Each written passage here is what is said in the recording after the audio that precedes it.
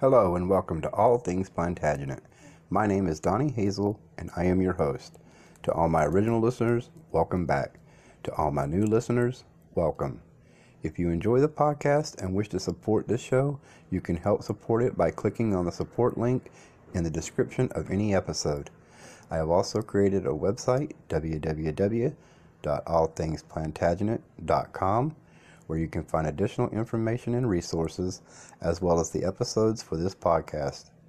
There is also a link on the website to the Facebook page for All Things Plantagenet. Okay, so now on to the show. She was the daughter, sister, niece, and wife of kings. Not to mention, after her death, the legacy of Elizabeth continued through her second son, Henry, and his 3 children, her grandchildren.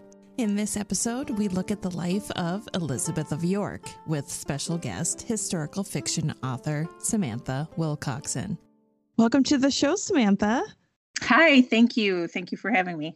You know, I asked you to be on the show today to discuss Elizabeth of York, and the reason behind that is because you wrote a book about her called Plantagenet Princess, Tudor Queen.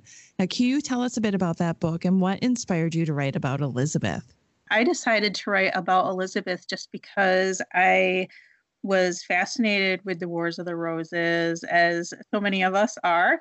And I just thought that she was really an unsung hero, kind of always in the background. She has such an important place in that transition between the Plantagenets and the Tudors, but nothing was really, or not much at least, was written specifically about her.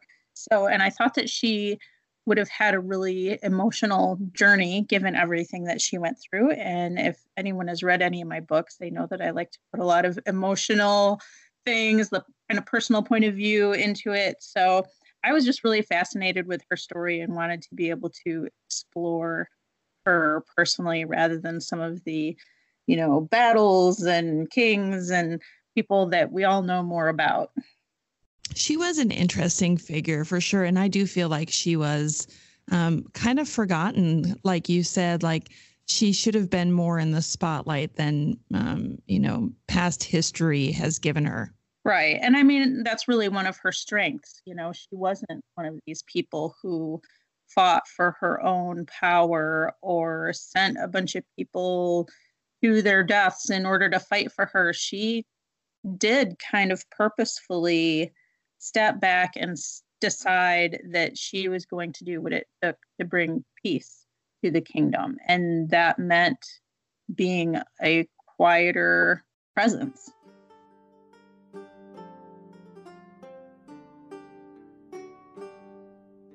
On the 11th of February, 1503, the bells of St. Paul's Cathedral tolled to announce that the Queen was dead. Elizabeth of York, daughter of the Yorkist King Edward IV and Elizabeth Woodville. She died on her 37th birthday in the Tower of London. Born into the turmoil that was the Wars of the Roses, Elizabeth of York's formative years were filled with war, instability, death, and betrayal. She narrowly escaped the grasp of her kingly uncle, who stood in place of her misfortunate brothers, Edward and Richard. But the succession of the Lancastrian incumbent would change her fortunes for the better. In 1484, during the reign of her uncle Richard III, Elizabeth was at court for the Christmas festivities. A chronicler at the time claimed, and then scandalized, the fact that Elizabeth of York wore similar clothes to the Queen Anne Neville.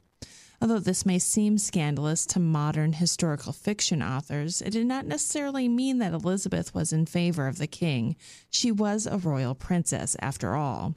Margaret Beaufort, the woman who would become the queen's mother, often wore similar clothes to the queen consort for formal occasions.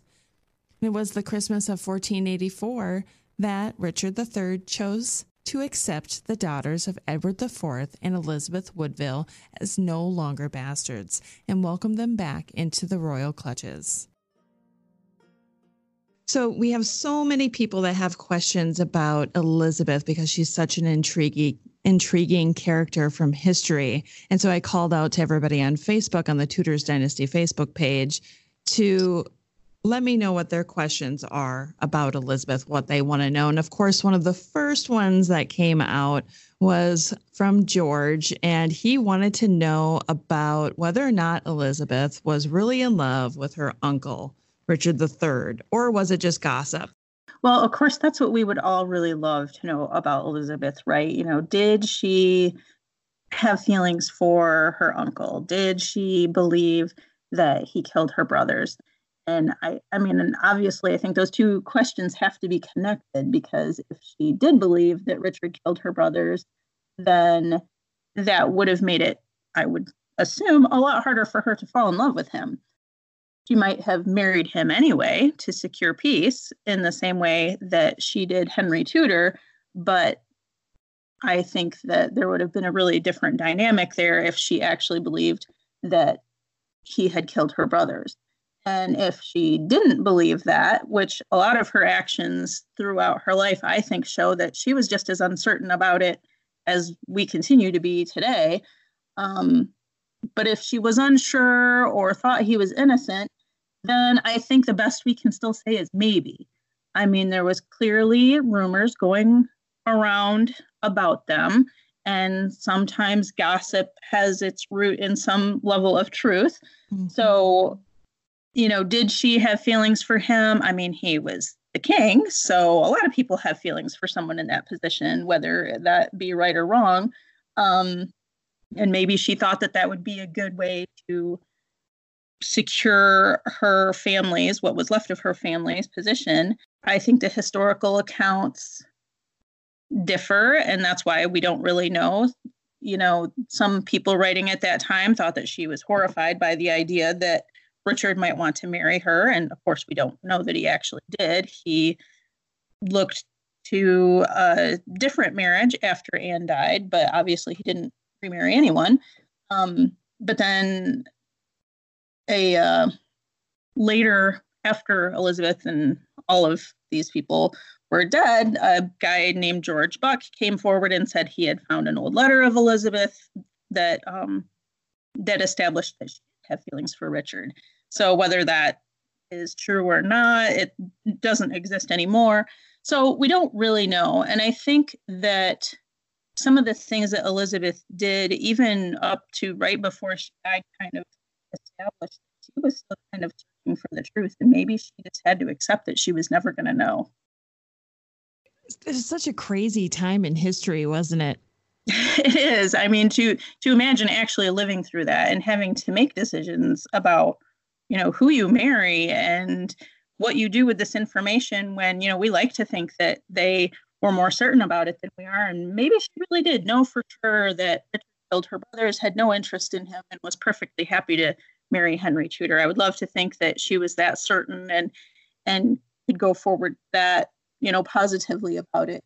But the fact that she did visit some of the places that she visited later on when she was queen, at least possibly indicate that she was still searching for the truth about her brothers. Following the defeat of King Richard III at the Battle of Bosworth, Elizabeth eventually married the first Tudor king, crowned King Henry VII. King Henry waited to wed the York heiress until he had been crowned, and some believe until she proved her fertility. Now, there was Teresa on the Facebook page wanted to know what your take on the whole did Henry really get her pregnant before he married her? And would this have been acceptable behavior towards a princess like Elizabeth? I think that that's a good question. And of course, again, I can only give an educated guess as to what I think about that. Elizabeth was known for her piety, and given that, and given the fact that she and Henry would not have known each other when they met and got married a little while after that. But the idea that they would have come together and immediately started sleeping together, did betrothed couples at that time have sex? Yes, we know that they did. Would that have been an appropriate way of treating Elizabeth? I would think not. I personally believe the theory that she got pregnant very quickly once they got married and that Arthur was just born a little bit early. That is one of those topics that's up for such great debate, isn't it? Yeah, I mean, we just don't know. I mean, I don't believe any of the fictional accounts of her being forced or mistreated in that way. I mean, whether they might have decided mutually to move to that point in their relationship before the actual wedding. I mean, they could have, but we just don't know. Right. There are just so many blank spaces in history, but that's what makes for good historical fiction. Right, exactly. By uniting their houses of Lancaster and York, formally, the Tudor dynasty sought to establish itself as the premier royal house. England's new queen would play an essential part in her country's security by providing the necessary heirs to its future. She would hardly disappoint.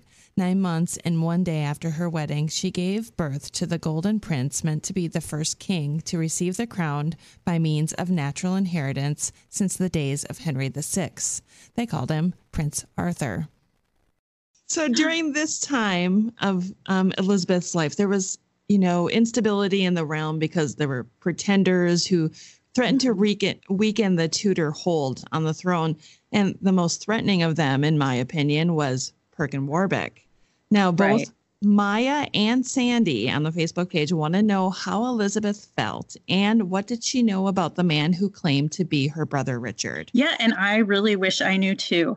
I can tell you what I did with that in my novel is that I had her decide that he was probably a bastard son of her father's, but not that he was Richard, that he looked enough like her father and had her father's charm and charisma, and that she didn't doubt that he was some kind of half-brother, but also didn't feel then the need to, relinquish her own position. And of course, at that point, her son's position for him, because that she didn't believe that he was Richard, but that she did think that he had a connection to her father. Now, whether that's true, I don't know, but that was the, I guess, compromise that I came up with.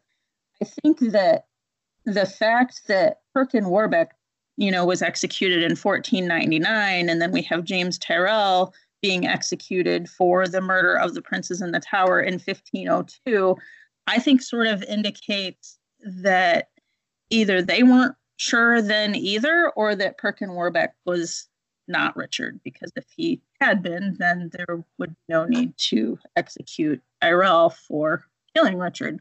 So, at the time that Tyrrell was in the Tower, Elizabeth of York did visit there, and she visited the Tower Minories, where the abbess there was related to James Tyrrell, and there was some other women living there with some York connections that, did Elizabeth just go there for other completely unrelated reasons, or was she going there to try to talk to some of these people and find out what really went on?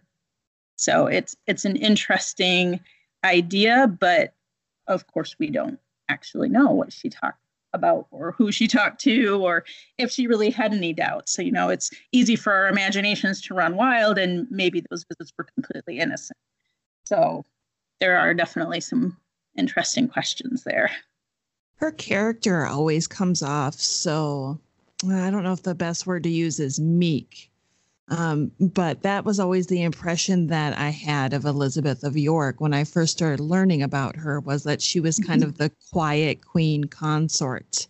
Why do you think she was? Why do you think she was that way? I think that she must have had just a very naturally humble and submissive personality, and maybe that came from having parents who were so different in that regard.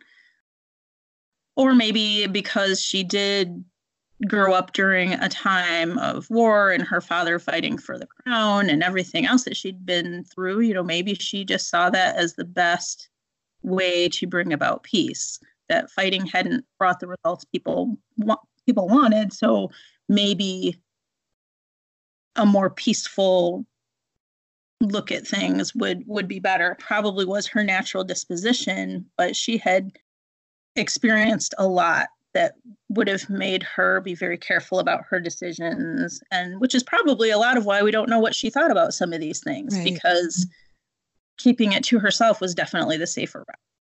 Well, then another person similar to Elizabeth who also had a traumatic type childhood was her cousin Margaret. Mm-hmm. What kind of relationship did Elizabeth have with Margaret?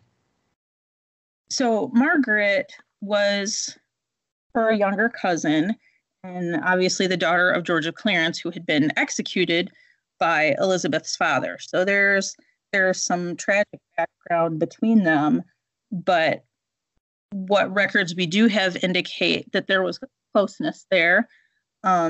Elizabeth tried to do what she could for Margaret and for Margaret's brother, Edward of Warwick, who ended up executed.